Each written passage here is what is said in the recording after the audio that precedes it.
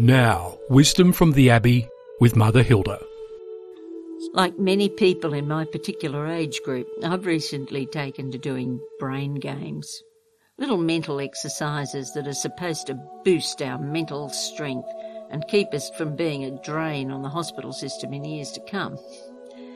The computer gives little comments, always encouraging, but nonetheless challenging when I've completed the game.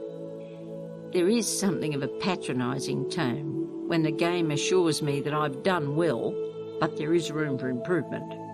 It reminds me of the microwave oven we used to have once that displayed a sign telling a person to enjoy their meal when they took the melted butter out of the inner sanctum of the microwave. Last week, after I had done particularly well in one of the word games, the computer gave me the results and then told me, get this, told me that I was now officially awesome. I wanted to say, oh, really? And what credentials do you have to make this assessment? Do you know me? On what basis am I officially awesome? Will I be entered into your officially awesome records? Will you meet me at a ceremony to present my officially awesome medal? I mulled over this and thought, what is it that makes a person officially awesome? Surely not a word game. Isn't it love, kindness, concern for one another, capacity to forgive, willingness to give another start? Surely this is what makes a person officially awesome.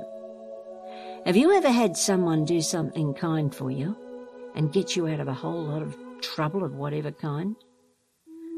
I remember someone, Cheryl was her name. She was telling me how, particularly low she felt once. Her life was horrible. Money was short, and on this particular day she wondered how long she could continue. She was wheeling the stroller past a neighbour's house when the neighbour Donna appeared and simply said, "Fancy a cuppa?" That was the beginning of a life-saving turnaround. Cheryl would say to this day that Donna was officially awesome.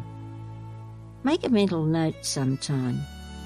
Who in your life is officially awesome? And what of God? What is it that makes God officially awesome? Surely it's His fidelity to you and me, His willingness to give us another start every day, His presence in our lives, His love for us that makes Him officially awesome. I guess I can be grateful to a human-built iPad who is really only reminding me of an awesome story. We don't have to succeed in anything. Because of God's love and its effect in our lives, you and I are all officially awesome.